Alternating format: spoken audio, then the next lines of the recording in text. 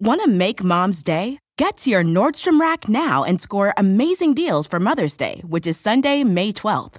Find tons of gifts from only $30 at Nordstrom Rack. Fragrance, jewelry, luxury bags, activewear, beauty, and more. Save on Kate Spade New York, Stuart Weitzman, and Ted Baker London. Great brands, great prices. So shop your Nordstrom Rack store today and treat Mom to the good stuff from just $30. Love the flexibility of working in all sorts of places? Well, working on the go seamlessly requires a strong network like T-Mobile. We have America's largest 5G network, so whether you're on a video call at the park or uploading large files at the coffee shop, we have the 5G speed you need. Whatever takes you on the go, T-Mobile's got you covered. Find out more at T-Mobile.com/network today. Coverage not available in some areas. See 5G device coverage and access details at T-Mobile.com.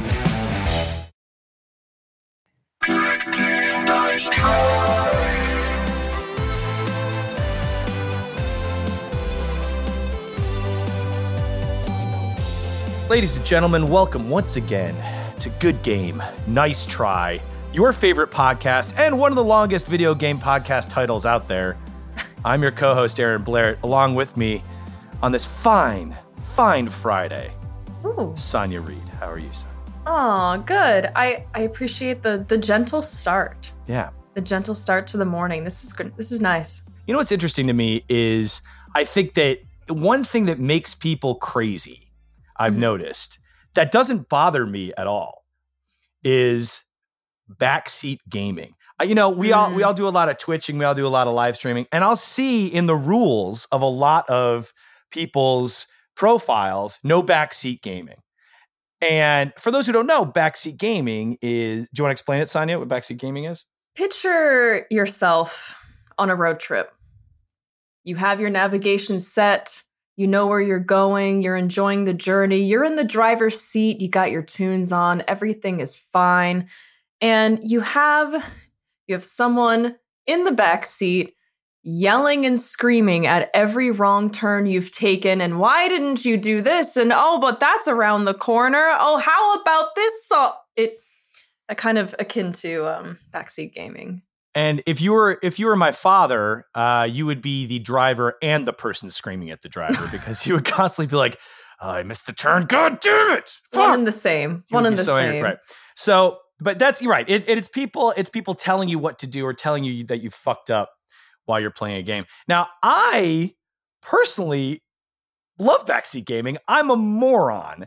And so, like my father, you can't get more upset at me or make me more upset than I do myself. So I actually welcome it. I don't know what to do. What pisses me off, like we were kind of talking about before, is like if I'm playing a game and I get stuck on a puzzle. So backseat game, just tell me the puzzle. Tell me the puzzle. I want to get into this horror game. Tell me what to do. Do you like backseat gaming? Does it make you insane? You know what? I've come from one end of the sliding scale and have emerged very zen. I feel like because thinking about backseat gaming, Twitch is literally that. Twitch is just an open platform for backseat gaming. Yeah. That's all. Sure.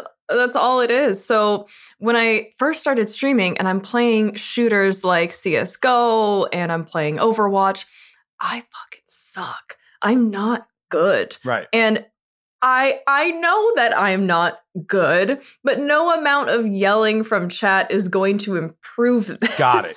So I feel like that got under my skin for a hot second. You know what? I guess, I was going to say, sorry to interrupt, but to your point, I think backseat gaming in like a competition is way different from narrative, right? For sure. So that was aggravating. I'm like, I already know I'm bad enough. I don't need a reminder. Yes, I missed that shot like several before and several to come. Yes, I know. However, I feel like it made me just ignore it way more. Oh, there we go. And I feel like I've grown. But to your point, yes, narrative games, we've talked about it 101 times, but being in a horror game or any narrative game whatsoever and being stuck on a puzzle I feel like I am a pretty zen person overall, but that breaks me. Yeah. Absolutely shatters me. So I fully welcome and appreciate the supportive chat. Yeah. For sure. It's really funny. So when we did the Fallout Clueless Gamer, we went out to Bethesda and played Fallout with Todd Howard, which was great. Fun. And I was playing, and he's there, and he's asking me questions and stuff, and I'm like, oh my God, this is great. And I truly love Fallout. Is one of my favorite franchises. Skyrim's incredible. Todd, and he said a really funny thing, which was I was like stuck in this basement or something, and he's like, just go left. He's like, 99% of the time, the exit is left. You could just find your way out if you go left. And I was like, really? And he's like, yeah. And I was like, thanks, dude. Really interesting, right? And he's like, 99%. And I did. And I found my way out. And he's just go left. And I was like, okay. Isn't that crazy? Is that the secret? I guess so. Just go left? Anyway, Todd Howard's backseat gaming me. I'm welcoming it because I was lost in the basement. So let's go. Jen, you don't do any streaming. You don't do any Twitch streaming. When you're playing with someone or someone's next to you, do you care if they tell you what to do? Like, do you like in-person backseat gaming? It depends on the game.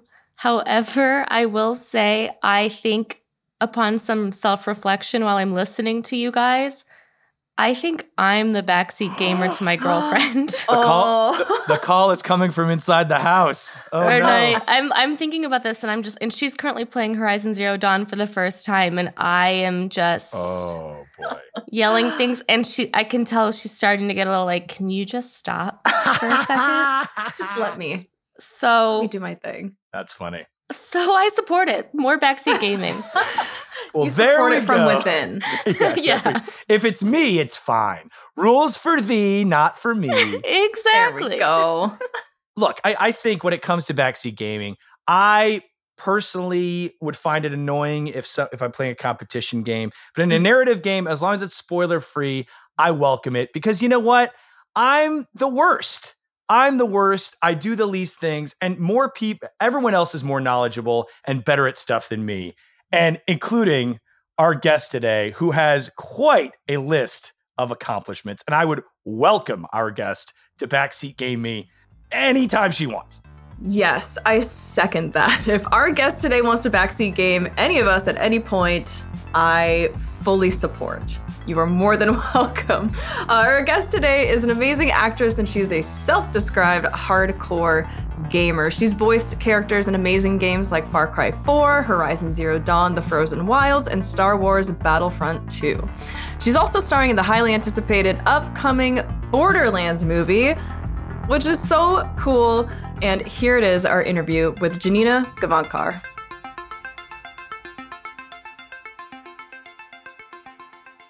Janina, welcome. Thank you for thanks. being here. Thanks, guys. I have to say, you are a part of so many huge franchises. I mean, True Blood, Star Wars, and now Borderlands. This Borderlands movie is bananas. Have you seen the trailer? Has it been leaked yet? I haven't seen the trailer yet, no. So they just showed a trailer at the CinemaCon. It's sort of like, I have Google alerts. So I was like, oh, somebody showed something. And then I was like, but can we see it though? Oh, that's cool that the press got to see it. Can we see the thing that we did? And I just saw it. So it was so far well received. Let's see what the gamers think. Well, Eli Roth directing, Cate Blanchett, Kevin Hart, Jack Black, Jamie Lee Curtis, and it's packed with talent. You got Jack Black in there. Jablinski's not going to attach himself to a video game project that's not great. Yeah. He has a bunch of us idiots in it. I just played D&D with him recently. Nice. And I was like, have you seen anything? He's like, nope. So great. We have no idea. Let's all cross our fingers, But I like what you said about let's see what the gamers think. Yeah. Because it's true. I feel like, sometimes it's hard to bring something from a video game that's so cherished and that people have spent so much time on to the big screen. And, now that you've seen a little bit of the trailer and being involved so deeply in it, what do you feel that the Borderlands movie is doing right? Oh, gosh. Well, I mean, one thing that we all really focused on was the reality of what the characters themselves are going through and what they want and what they feel, right? Because it absolutely retains the humor and it does all of those things in spades. So, but the only thing that grounds something is just like the actual super objective of a character, you know, which is just the job of the actor to do. And when Cate Blanchett is there staring in your face, you're just like, okay, well, better mean it. That's right. You know, anyone could give us fun and games, but can you give us the all is lost moment? I mean, that's like the thing, right? It's the emotional stakes. Yeah, for sure. Yeah. You know, you do your interviews and then they like package it together later. I said, like, you know, it really tells you can find your people and that's your family. I was basically pretending like I was doing the EPK for Fast and the Furious, and it's about family. Yeah, and the EPK director did not get what I was doing. Oh no! And but I did it very deadpan, so it might make the rounds, and I hope so, in a very serious way. And I'm like, oh God, people will not know that I was like taking the piss at all. But that's the point. That is the ethos of Borderlands, right? It's like everything's fucked. Let's just bumble through all of this, you know? So half of these planets have no water. You know, it's just like soon to be this planet if we don't fix to turn things around. We're about to be cosplaying Borderland here. Almost there. Yeah. What was like one of the very first moments for you when you found yourself on the other side of the mirror? Was there a moment like you can remember you looked around and you're like, I can't believe this is happening? Oh, that's like, listen, I was in a studio last night doing pickups for, it's been announced, so I feel okay, but Forspoken. And it's a Japanese studio. So I was doing a 9 to 11 p.m. pickup session. And even then you're just like, this is so cool. Because, you know, I'm like a nerdy theater kid who is like, I'm a transformational actor. And then I moved to Los Angeles and was like, well, if you want to be in this industry, you don't get to do that. Your face and your body you're stuck with it, you know? Right. And especially if you are a brown person, right? It's like, they really pay attention to those things that you never realized were going to be a part of the way that people work you, right? Yeah.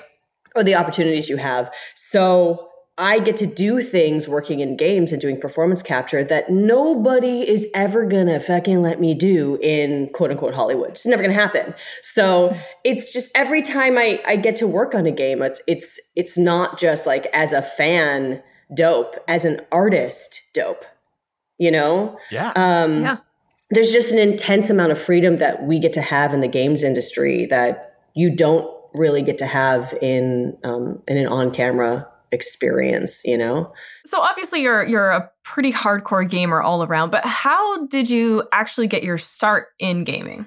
So my origin story is like, I had a super strict upbringing. I didn't get to play video games. I was handed a controller in 2007, and that just happened to be the dawn of the AAA game. So within the first year of me touching a controller, it was the first Assassin's Creed, the first BioShock, Portal, which is my favorite game. Oh my God. My girl. What else came out that year? I mean, it's literally like, look it up. I played it, right? And my entire social circle were geeks. I hadn't really like found I had just moved to LA, you know, like I was, I had found my realist people, which are geeks. And one of them was like, you don't understand, you're a gamer, and like handed me the orange box, which had Portal, right? Oh my God. Amazing. So that's what happened. I was also the first actor to use Twitter. So I'd been tweeting since 2006. Wait, amazing. Is this true? And on Richard Branson's computer, you signed up random. For Twitter? We talked about this many times. I do think this is all a giant VR simulation we're in. Oh, we're in a simulation. Well, I feel he's like my first adult boyfriend. I was with him for 5 years. He's the CEO and founder of DeviantArt. So that's why all of the people in my life were geeks. And he got invited to Necker Island, which is Richard Branson's private island. I know it's like everything I'm saying is a ridiculous situation, right? Like we can all just simulation. but it became one of the most like infamous trips there because it was end of 2006, and it was like a tech summit because Richard apparently thinks like at the time he like thought the internet was the background on his PC, which was like the two palm trees, which he also had built in on his thing. I don't know. So he thought that was like the internet, right? And but the cool thing is like, people who like him, who are just like the most optimistic dude in the room, they stay youthful by not assuming that they know everything and just having, people that the next generation around, right? So he invited all these like the tech minds of new media. I think that was the word that everybody was using. Sure. So ridiculous. But it was like NU, like new metal, like Korn and that stuff. New media, yeah. GNU.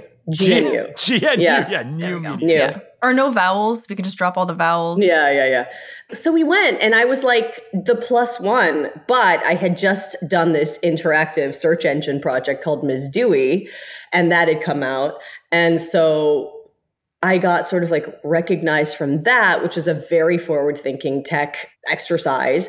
Yeah. And I'm, so it was like very clear that I was not just like the girlfriend. And then I made a bunch of friends. We all got along. We all partied our asses off. And then, there was then this guy, Chris Sacca, who's now a billionaire, who was head of special initiatives at Google at the time, was touting this thing called Twitter. And it wasn't even incorporated yet. And I like heard about it, and I was like, yeah, that's going to work, because people like me, we are at the mercy of email lists, which by the way, we're kind of going back to because social media has become so noisy. Full circle. And nobody had smartphones yet. So you had to text to 40404 to get your tweet out. Oh, that's right. I forgot that. But it wasn't called tweeting yet.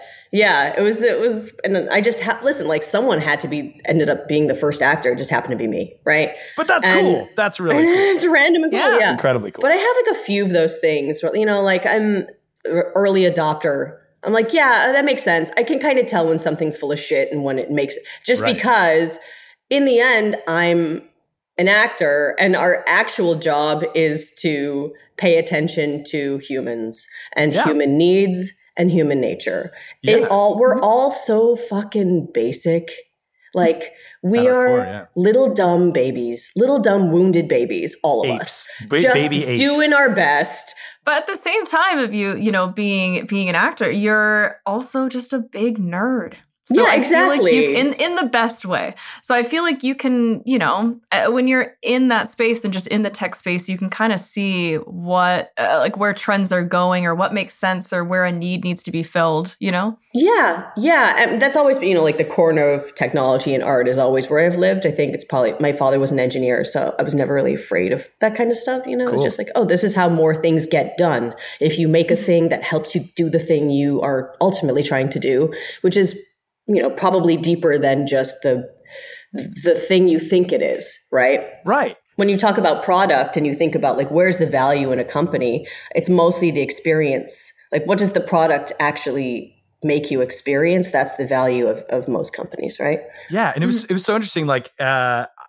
read that you were like a first round investor in ClassPass, which is like a similar thing. Like, and I kind of live my life. Oh my God, I can't believe I'm saying this is being recorded. I can't wait. I live my life like a video game. I live my life like a video game. I'm sorry. I think I just got meta. I just got my virginity back, I think. But but it is that thing. And like, I do think that in that way, kind of what you're saying, Janina, like taking risks and these things, like, what am I trying to say? Video games have taught me confidence and taught me a lot of great things. And to take risks, to fail is kind of where I'm going. To fail. And realize that it's not by doing things once that I get good at them. If you could distill anything that you've kind of learned from your gaming or those kinds of things, is there anything that comes to mind, like in terms of that you could apply to your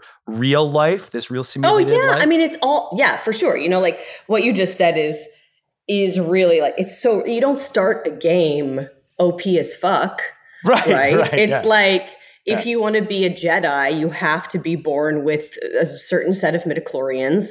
Yeah. And then, even if you have a shit ton, somebody has to teach you. Right. You know, you have to go through these things and you have to level up and you have to, you got to go to Dagobah. You got to do it, and then at the end you can face the big bad and take them down. But make sure before you go into the final battle that you have leveled up everything and collected all the things and make sure that you're ready for the final showdown. Yeah. That is life, right? That's what's fun. And actually I think that games have taught me how to gamify most things in my life, right? I was born a weirdo with big feelings, art girl, and then and there's art and there's industry, and they are two different circles in an overlapping diagram. And if you're lucky, by the way, you can suffer through the industry to be able to do the art thing, right? And to get through the industry, you have to gamify this shit, man. Agreed. You gotta fucking figure out how to get into the thing, sneak into and the thing is, I'm a pretty stealthy because I started so late. I don't have those kinds of gamer skills. That's not what moves me. So I'm the sneak attack bitch, right? You'll never see me coming. But that's also my journey through this industry, right? That's a strategy. That's a great strategy. That's how I move. It's all the same.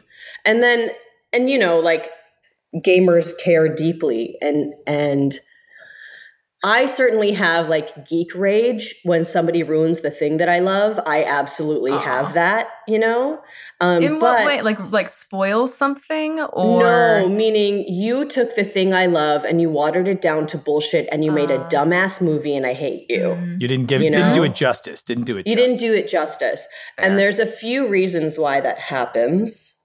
But also, there's gamer entitlement, which I think is something that we all need to check in ourselves. Yes. And nobody talks about that side of it. And that's the thing, right? That's the thing. So at this point, I consult at a few studios, and that's what I talk to gamers about as well, right? It's I love that you're protective over the thing that you love, but you have to understand that the thing you love was made by human beings. And making a game is the hardest thing on the planet. There are so many moving parts, and there are so many people, and the heart of the thing can get lost at every turn. And it's a miracle when they're good. Yeah. It's a miracle when a game ships. When it even ships, When it even ships, but to make it good. But, and that's the thing too, is I feel translating that to a movie is a difficult thing. And we're saying, people are so protective over something that they care so deeply about, which is amazing that they have such a love for this world and a love for these characters and have such a passion for a certain IP. But bringing it to the big screen, there has to be a little bit of letting go. There has to be, because they'll match. It's nice to match the tone, but it's not going to be the same. So in one breath, I say check your entitlement with games themselves, but in another breath, I say stay mad, bro. They're not getting this shit right. Right, they are passion. Not getting. And one of the reasons why I think it's okay for gamers to be mad at these movies is because I think they can intrinsically feel that Hollywood doesn't think that the games industry is classy, valuable, by the Hollywood bullshit metric of fancy. Yeah, there's no respect. And because we can feel that lack of respect, we're angry. And I get it. Because, by the way, I'm in both rooms. I'm in the game side of rooms, and I'm in the Hollywood side of rooms. And there's so many times when I have to look in a Hollywood person's face and say, I understand that you think games are cute, but they're going to eat you. Right. And you are already obsolete because you're looking down on an entire industry. I know that obsolescence is scary, but get with the times, baby. People, I'm let them know. but I have to say that. Yeah. And it has to come from somebody who sits on the fence and just goes, your hubris will turn you into a dinosaur so quickly. I don't know. Like, that's not my problem. Yeah. Yeah, not my it's just problem. not wanting to change. It's not wanting to adapt. It's not wanting to appreciate and explore something that's unfamiliar. You know what I mean? Totally. Yeah. And by the way, it's okay. It's absolutely, and it should be different. A movie should be very different than a game. Mm-hmm. But the kernel of, it's like books, it's like any other IP, right? Like, but the kernel of the point, the themes, the characters, the archetypes, the what is it saying has to be retained. And if it's not, then here's the other thing. It's like, well, it's based on the book, but we had to change. How many things have I been in it that's like based on a book? Everything has to be based on some shit to even get made in Hollywood. Okay, let's all just like, no, that's existing what it is, right? IP forever. Yeah, I'm producing this podcast about True Blood. And yes. And our last episode is with Alan Ball. And he talks about reading the book. And by season 3, they had run out of books, right? So it's like, we all understand that they have to be two different things. But the kernel, like the heart of the thing, you have to respect it. That's why it was a hit for you to even have noticed it exists, to then mine for your Hollywoodness, right? Yes. So that is like, I get why people are like, I don't know. And I'm like, I get it, man. I get it. So I also fully sympathize with the gamer that's like, don't ruin my thing. Yeah. Or sure. don't disrespect my thing. I think maybe we should just like actually define it a little bit more. Like, don't. I totally agree. And I think like so much of it, like growing up, like as a huge nerd in Michigan, and there's, Hollywood is a million miles away and all this stuff, and me playing D&D every Friday night at Denny's, with my friends. It's one of those things where I think I just want to be seen. I just want to know that the people, like you're saying, the people that are making the thing see me and respect me. And I think a great example of that is the Sonic movie. We've had Ben Schwartz on a couple times, and Ben. How the first I've made out with Ben. What? Me too. On Space Force. There we go. Yes, exactly.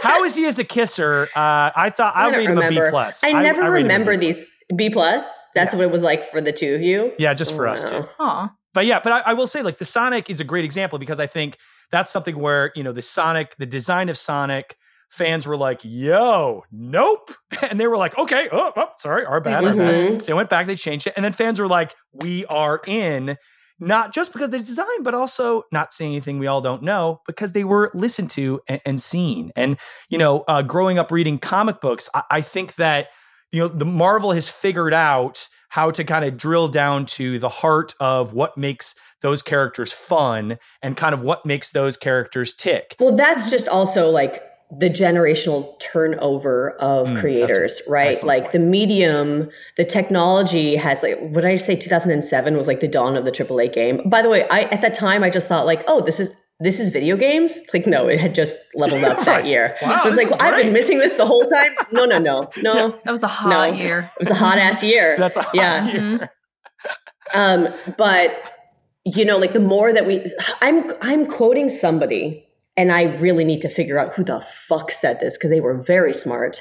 But somebody said, so Steven Spielberg is not ostensibly, is objectively one of the best filmmakers of history, right? When he was a child, he was in movie theaters watching movies. The Spielberg of the future, the Spielberg who is a child right now, is playing video games. He's not watching movies. He's not watching movies. They're not watching movies. They're playing video games. So when they get older and want to tell their own stories and create experiences to explain themselves so they can feel seen, they're going to use an interactive medium. Mm-hmm. Brilliant. That's so brilliant. Yeah. And that's actually the thing I say to the people that I can just feel are dummies and don't respect the medium. Instead of saying all the mean things that I said earlier, which is like, you're obsolete. Mean, but not wrong. Not wrong. Yeah. I sort of say that, right? It's like, understand, you're trying to get this younger demographic because your God is these advertisers and these sponsors. And I understand that you got to keep the lights on, but you should really think about the demographic itself, right? Yeah. So, and what they are experiencing and how they are getting their feelings out, how they're experiencing their storytelling.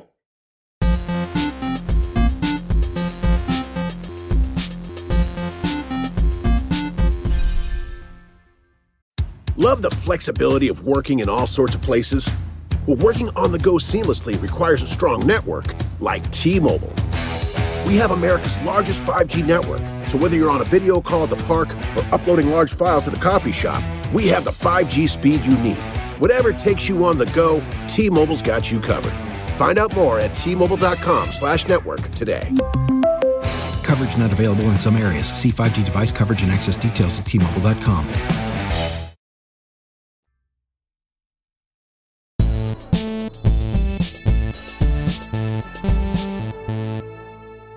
Sonia and I talk a lot about on this podcast about our love of indie games and how it really feels to me like indie games now are short films and creators are the most interesting stories to me are right now going on in indie games because somebody can have a really fun, small, smart idea and execute it in a brilliant way. And it's $2 on itch or on Steam, and I play it for 2 hours. I have a great experience, and I'm like, wow, this was like more engaging than many of the films I've seen lately. And it's more accessible to adults who don't have the time to play an open world game. And I agree. And that is where I'm trying to lend the most support right now. Like I volunteer my time at different, like in indie studios because they are the future.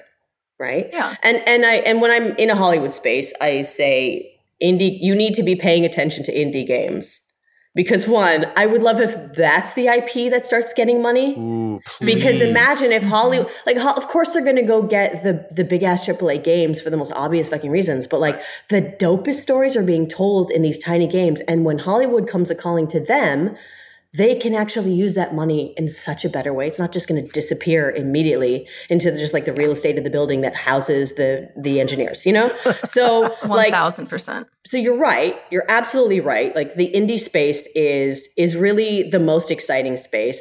But I also, when I'm in like a Hollywood ass room, I try to explain the landscape like this. Yes, we have $120 million franchises in the movie business. We also have the movies that win the Oscars. So the games industry, exactly the same. We got the $300 million game for all the people that go to the same kinds of movies. And we have the beautiful small indie games, just like the Oscar movies, bruh. I constantly think about how long it took for comic book movies to kind of take off. You think about like the first Iron Man, you know, Favreau and Robert Downey Jr., like that was a long time ago. I mean, and in just now. So it's have you seen the documentary on like, and the explanation of like how they were bankrupt and they had this was, oh my God. No. I gotta see that. Okay, I think it's like even on, I think you can like watch on Disney Plus or something. There's also a book that I have to read. It's like how they got it made and the risk that it actually took, that they took to prove that like this was a thing that could work. And so they earned the right to spend 10 years with these archetypes. Maybe it's because I'm a completionist. I don't know. I didn't watch like any of them. I was just like, yeah, I'll get to it later because I could see what they were doing and I kind of knew what was coming. And I was like, I'm going to wait. Well, I waited until last year and I watched the entire timeline in chronological order because I wanted to be ready for phase 2. It's fucking amazing. It's fucking amazing. I cried. So I'll cry right now thinking about how I felt when I'm such an idiot. When You're among idiots. You're among idiots. I get so emotional. When he finally says Avengers Assemble, I thought about the decade plus of all these people working in concert, betting on each other, behind the scenes, making sure that they could earn that moment together. I thought about the babies born. I thought about just like the generation of time that was spent earning that those 2 words. It's so beautiful. I can't believe they fucking did it right. Now I'm gonna cry. You got me like I crying. know. Now we're all tearing up now. There is nothing else like it. It's crazy. It's crazy. So all of that emotion that we all feel. And now we get to have some comic book movies. So when let's go. some dude shows up and says, "Oh yeah, I got a spell for that shit," people go, "Well, of course he does," and it doesn't feel strange because they know him and they love him, and and they don't love his cape. Right. They love his journey. Yes. And it's going to be so cool to see that these archetypes who have had these journeys have now, like the beauty of Spider-Man. I don't know why I say it like this. Like Iron Man, Spider-Man. I know I'm not the only one. Tell me I'm not the only one. No, you're not. No, you're not. But like having Iron Man be this father figure to fill his own father wound and pass that on to this child. And at some point that child's going to be old enough, they have now doubled down and said, we know how to do this right. So these people can actually change. These people, meaning these archetypes, can actually change. So 10 years later, they're not having the same journey. They're not having the same priorities or super objectives. And it's just like, holy shit. How did they do this? Some big risks and big payoffs. It's wild. What do you think? I mean, and maybe it's Borderlands, but like, I think we're right on the precipice of seeing the video game adaptation revolution. I mean, it feels like we're right there. I don't care. I don't know. I'm just like, I'm not worried about it.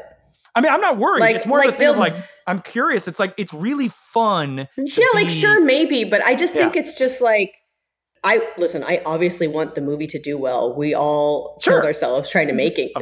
But like, I just have a really zoomed out perspective. And I'm just like, these things will always exist and it'll go the other way. Like there will be some movie that was cool and then there will be a game about it. Like that's how already happened as well. Right. Yeah, so like it's all just storytelling and it's all just like, it's just another medium in which to tell the story and experience these characters' journeys, right? So I just, sure, maybe we're on the precipice, but I'm more so like, I just told that whole insane story about this Marvel universe and like learning how to show human needs through archetypes to say that the children that watched that happen and grew up with it are going to want to do the same thing in games when they're old enough to tell their own stories.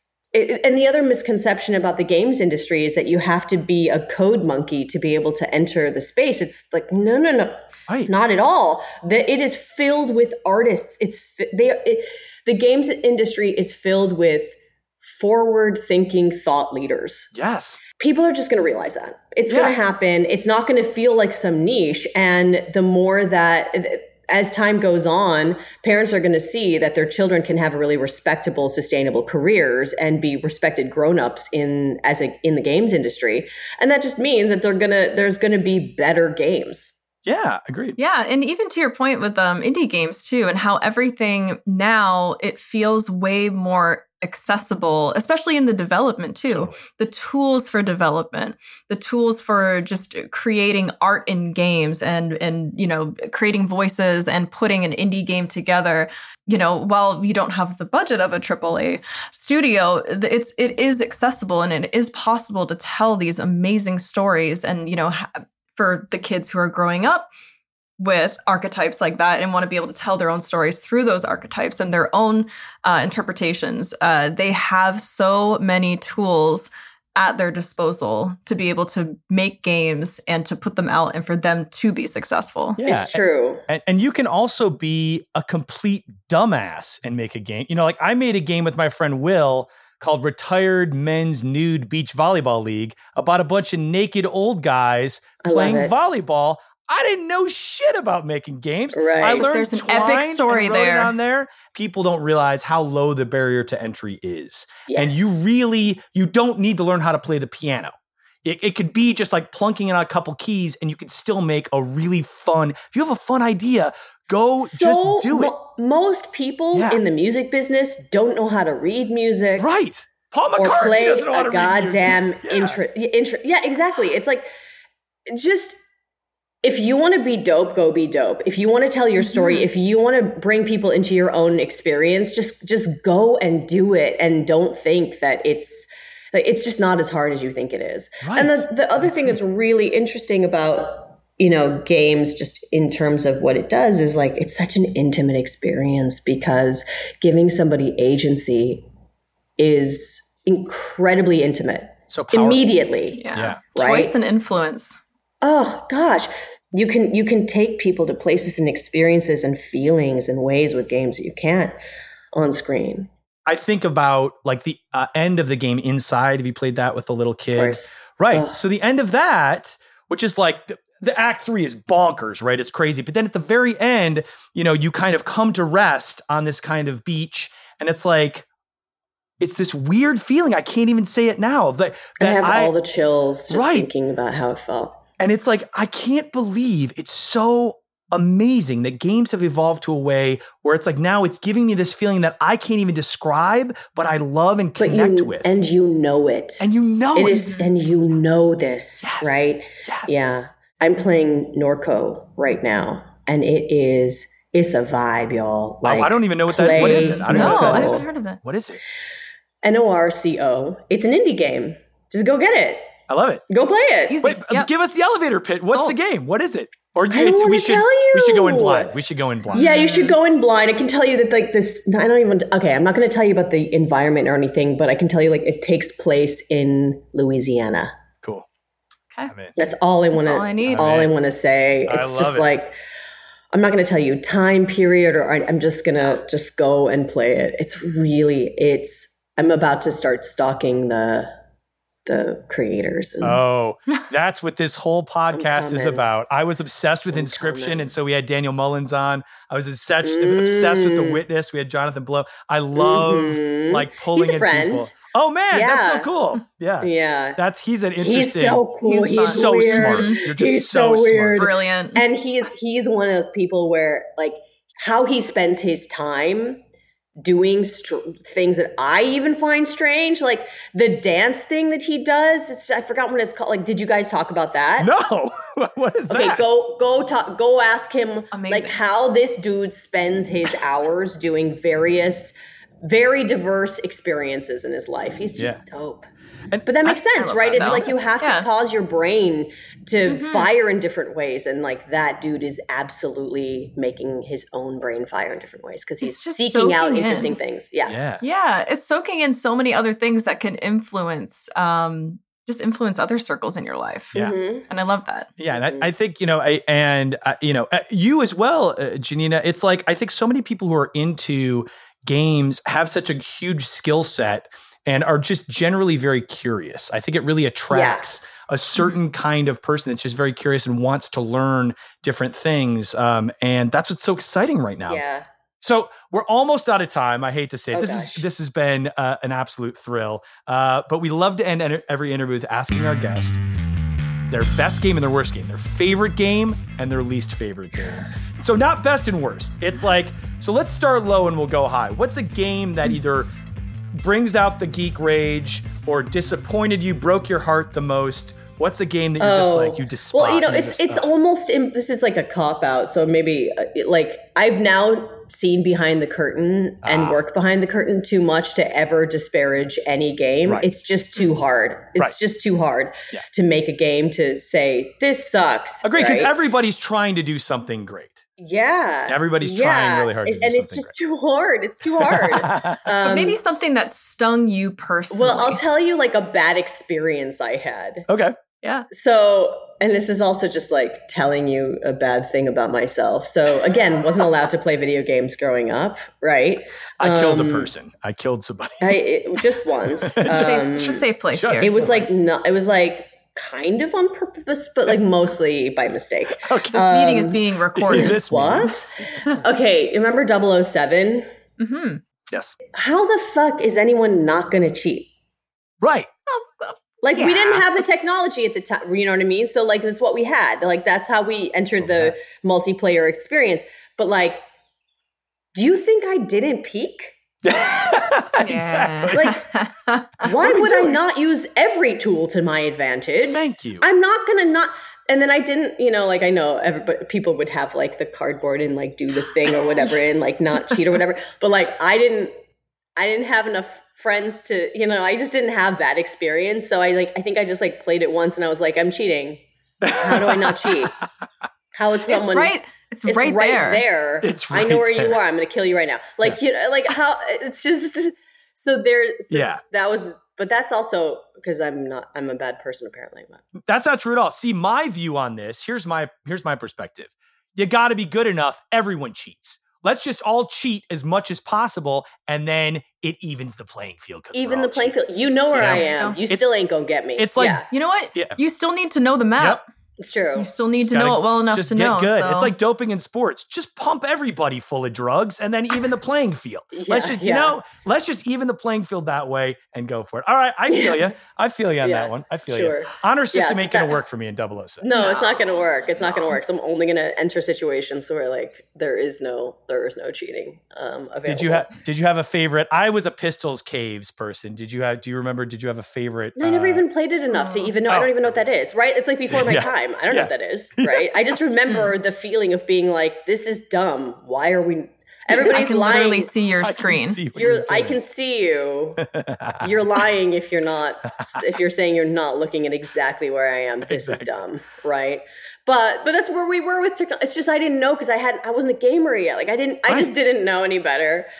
Mm-hmm. Oh, so sad. And I do love how people still broke out the cardboard. Like that would make a big difference. I mean, I think that if that was a choice or like that was an opportunity, I'd probably be like, yeah, that probably will help. But I wasn't in an environment where that was an opportunity. So that's, I don't even know whose basement I was in. But anyway, okay. So well, let's go best game. Let's go. End on a high note. What is your Portal? Portal. Oh, easy. Portal, end of story, Portal. Yes. End of story. Yeah. Now the whole orange box as well, or is like Portal above all? Absolutely not. And what do you Portal remember? 1 and 2. What do you love? Yes. Portal 2 is one of the Half-Life 2 was on that orange box too, though. Yes, it was. Half-Life 2 was on the orange box. Yes, it was. But there were 4 games, I think. It was like Team Portal, Fortress, Half-Life 2, Team Fortress 2. which I didn't, and it wasn't. But I actually don't really play. But I don't really. That was a multiplayer game, wasn't it? Yeah. Yeah, because that was like right when people were like starting to really get into multiplayer. God, that was a hell of a year. I still don't really play multiplayer. I'm like, this is my experience. Yeah. Goodbye, everyone. Right. I'm a single narrative. I love the stories, but yeah, so Portal I think is, and also I think Portal is a great example of a game that could kind of only be a game. I don't think if you translate it to another form of media, I don't want to read the novelization of Chell and GLaDOS and all that stuff. I love it as a game. I think it's so perfect. It's all meat and no bones. That is just such a perfect, no fat game. It's just amazing. And truly. Not to make a box pun for it being on the orange box, but it was kind of outside of the box. To be real, it was a game that was so clever. Yeah. The writing was so funny. The writing is incredible. It was so good, and there's so like the Easter eggs with the Rat Man and it was a game like we're saying that year. Was it 2007? 2007. Wow, that year was lit. That was the year, y'all. That was the year. 2K7. R.I.P. 2K7. Yeah. That was amazing. And so you started off at the top. You started off at the top. But I didn't even answer your earlier question. So I started tweeting that I was loving video games, and there were not that many tweets. So somebody noticed. And then somebody at Ubisoft invited me to go to Montreal. They were like, we'll invite Janina to Montreal and she can walk around, but she has to sign this NDA and she has to let us put cameras on her. And I was like, please. So that your first question was like, when's the first time you got to? I never even answered the question. So that's the answer. Here we go. That's the first time I got to see behind the curtain. And then the first game I got to perform in was Far Cry 4. Such a great experience. And so I was Amita in that. And it's sort of like all blips. And the big blips are like, and then it was Battlefront. After that, it was like Horizon. Like now I've just like worked on a bunch of stuff. Like I'm right now working on 5 different games in performance. Oh my gosh. But the other ones that are like various different, casting, voice direction, and like now I sort of do all of the things. Yeah. We've got a lot of awesome things coming up. I love it. We are so happy you could join us today. Thank you for your time. You're so busy. Thank you for spending this time with us. Please come back. I feel like we've only scratched the surface. Yeah, honestly, anytime. Yes. Anytime. And please tell me what you think about Norco. Yes. Oh my God. I'm going to play it tonight. It'll be great. Yeah. Awesome. Thanks a lot. Of course. Thank you so much to Janina for joining us. And again, backseat game anytime. Yeah. We are here for, please. I could use the support. She could just take my controller and just play for me. But yeah, that Borderlands movie, Borderlands is going to be insane. And it was awesome. We got to talk to her. So we're going to take a quick break and we'll be right back. See you in a second.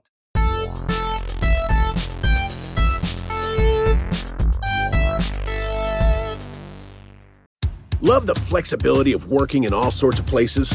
Well, working on the go seamlessly requires a strong network like T-Mobile. We have America's largest 5G network, so whether you're on a video call at the park or uploading large files at the coffee shop, we have the 5G speed you need.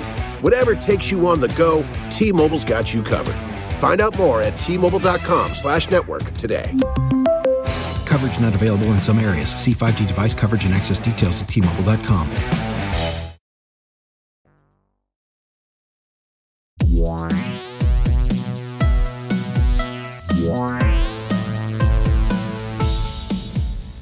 All right, and we're back. So I need to address something. It's kind of been going on in the background for a minute, and I feel like we haven't directly talked about it. Blay. Yes. Have you beat The Last of Us 2 yet? Okay. Oh, come on. Well, okay. Let me just say, before I reveal my answer. I think you've revealed it already. The silence is damning. I have not. Okay. And I'm going to be honest. I haven't even, oh man, you guys are going to be so upset. I was halfway to taking a drink of something and I almost spat it out when I haven't even played it since I promised you guys I would beat it. I haven't even played it. And here's what, can I just explain before you get upset at me? You're both very angry. I'm very sorry. Here's the thing.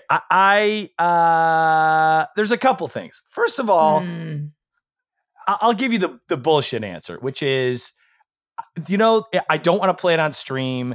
And since I stream every night, it's hard for me to work in a game that I don't want to stream. That's the bullshit answer. But the real answer is this. There are certain things, and there's some books I put in this category that are just too emotionally distressing to play. I'm going to be quite honest. The pandemic is still going on. I'm not in a place where I have emotional bandwidth to feel other things other than just plowing through my fucking shitty life right now. I can't do it. I just can't do it. Sometimes it's good to get out, get a good cry, feel some emotions, let it out. Yeah, I do that. I do that normally without the game. No, what it is, like, honestly, like what it is I really can't feel other things right now. I just can't do it. I just can't feel other things. Maybe there's something to say about escapism into someone else's sorrow. Yeah, it almost sort of, I played it during the pandemic and it like helped me sort of escape into a different world. We're going to get into kind of a serious discussion if that's okay. But it's like, but when I start playing The Last of Us 2, it hits me in a way that it opens up a Pandora's box of like a lot of other stuff that's not fine. And it fucks me up. Like when I play it, it's like I'm not good. Are there other games like that? That's a great question. Are there other games like that? I really don't know. Because it's like, I think, other games that like hit me emotionally, like the end of Inside, I thought was great.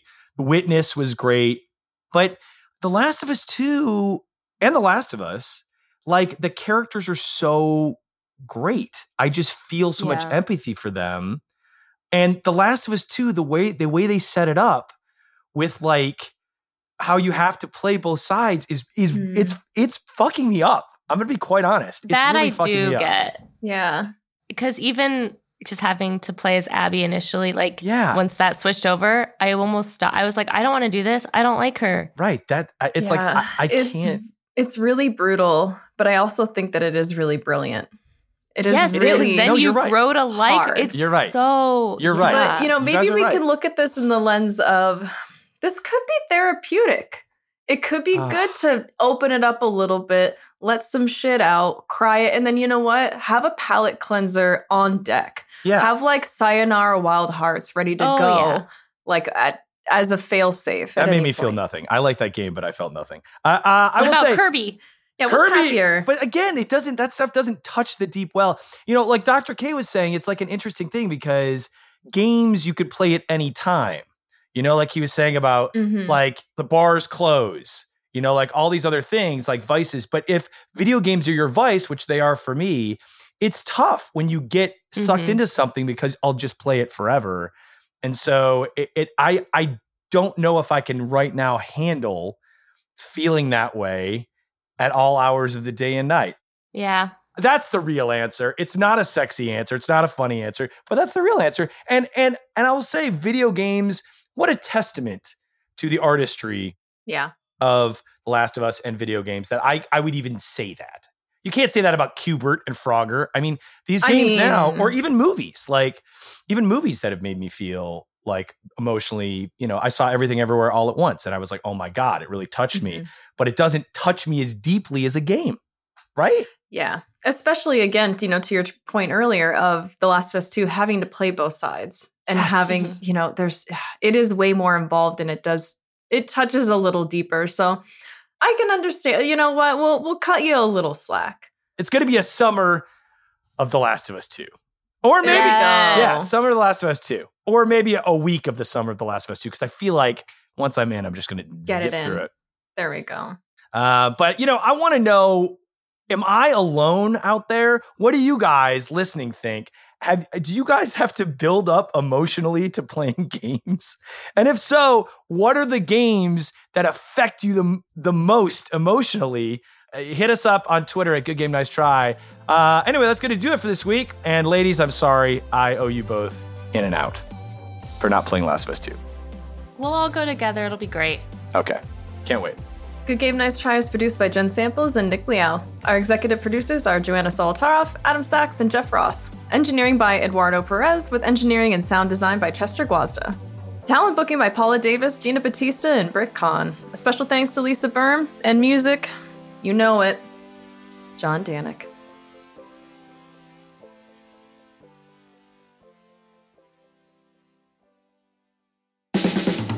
This has been a Team Coco production. Love the flexibility of working in all sorts of places? Well, working on the go seamlessly requires a strong network like T-Mobile. We have America's largest 5G network, so whether you're on a video call at the park or uploading large files at a coffee shop, we have the 5G speed you need. Whatever takes you on the go, T-Mobile's got you covered. Find out more at T-Mobile.com/network today. Coverage not available in some areas. See 5G device coverage and access details at T-Mobile.com.